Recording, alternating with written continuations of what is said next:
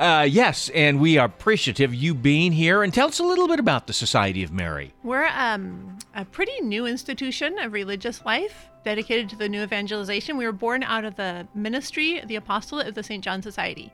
So our mission is to go to those who have heard about Christ, but don't know him through the power of the Holy Spirit, bring them into relationship with him, form them as disciples, and then send them out into the world to continue that mission.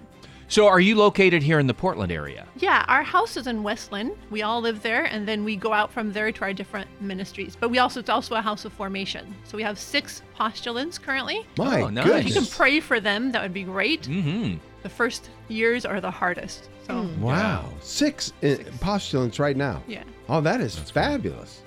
So, and you're not only growing as you're going out, you're growing inside right now, too. Well, we have to. There's a lot of people who need the Lord. Amen to Oh, that. no doubt. And here in the Portland area, for sure, we are in need. We are mission territory. Absolutely. We'll say, yes. for sure. And so it's wonderful to have you on with us today, Sister Mary, joining us today. So when you go out and serve those who are in need, I said Sister Mary, didn't I? You did, Sister but that's Teresa, okay. excuse me. Sister Teresa, when you go out, what are the, how do you engage a person? Is it through ministry where you're serving and you strike up a conversation, or do you kind of let the Holy Spirit lead you to who needs to be served in a day?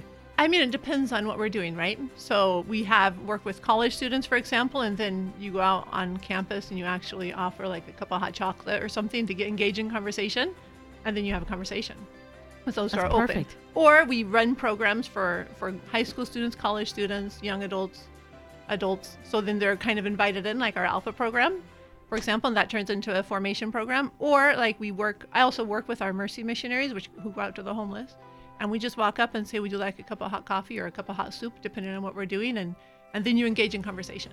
So the goal, if we It's give so something, simple. it's always to engage them in conversation, to lead them to Christ.